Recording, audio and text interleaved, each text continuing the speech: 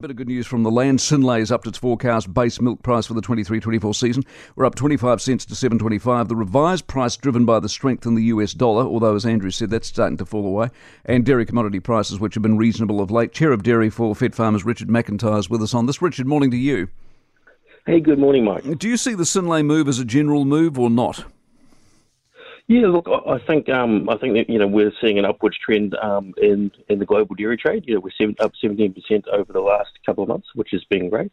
And so it's great that Synlait has been able to follow other processes in lifting its forecast milk price by 25 cents. Because the auction process, it seems to have gone up and then it's sort of stabilised a little bit. Are we going to hold that stabilisation, or do you see more growth, or we just haven't got a clue? Well, I think that's a really important question because, Synlait and I think all the other processors are basing their current forecast milk prices on the expectation of a continued recovery. And there are a few headwinds in terms of a weaker sort of global economy, particularly in China, where we do send most of our milk. I'm doing a lot of reading on China at the moment.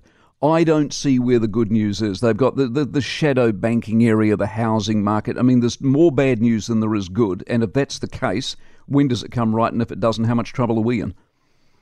Look, that's the billion-dollar question, isn't it? I think we're lucky at the moment that we've got a lot of other buyers from other countries that are normally priced out of the market because, when China's got a strong economy, they are paying more for milk than anyone else.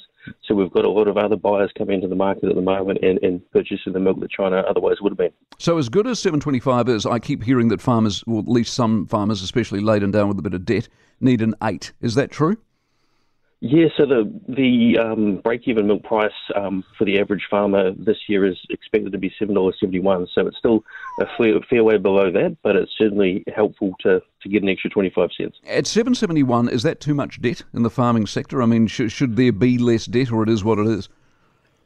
Look, what is it? We dropped debt by, I think it's about $5 billion between 2015 and 2019, which was really good. So everyone's pretty happy with that. I think the bigger issue is interest rates. We've got a lot of farmers paying upwards of 9% interest on a significant amount of debt. And that is not changing anytime soon, I'm afraid to tell you. Is that the vibe in the land as well? I mean, we're stuck with this inflation.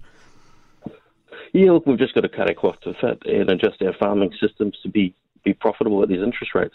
While I got you, Richard, how bullish are you on this new government? They're reviewing on-farm regulations. That's their top priority.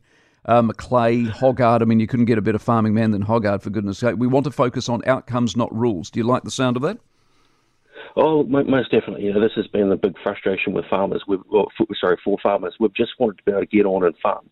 Not too worried about the direction of travel. It's about being able to get there in a way that is focused on outcomes rather than being constrained with prescriptive, this is how you must do things. Yeah, exactly. Good on you, Richard. Nice to talk to you. Appreciate it very much. Richard McIntyre is the chair of Dairy at Fed Farmers. Yeah, I mean, between McLean, Nicola Grigg was the name I didn't mention the other day. She's from Farming Royalty in the Canterbury region, of course. Hoggard, you can't beat. Mark Patterson of New Zealand First. These are people who actually know the land, have actually been on the land, have climbed over a fence, probably own a couple of pairs of gumboots, instead of having sat in Wellington their entire lives and go, well, I've read in a book somewhere, this is how you farm. For more from the Mike Hosking Breakfast, listen live to News Talk ZB from 6 a.m. weekdays or follow the podcast on iHeartRadio.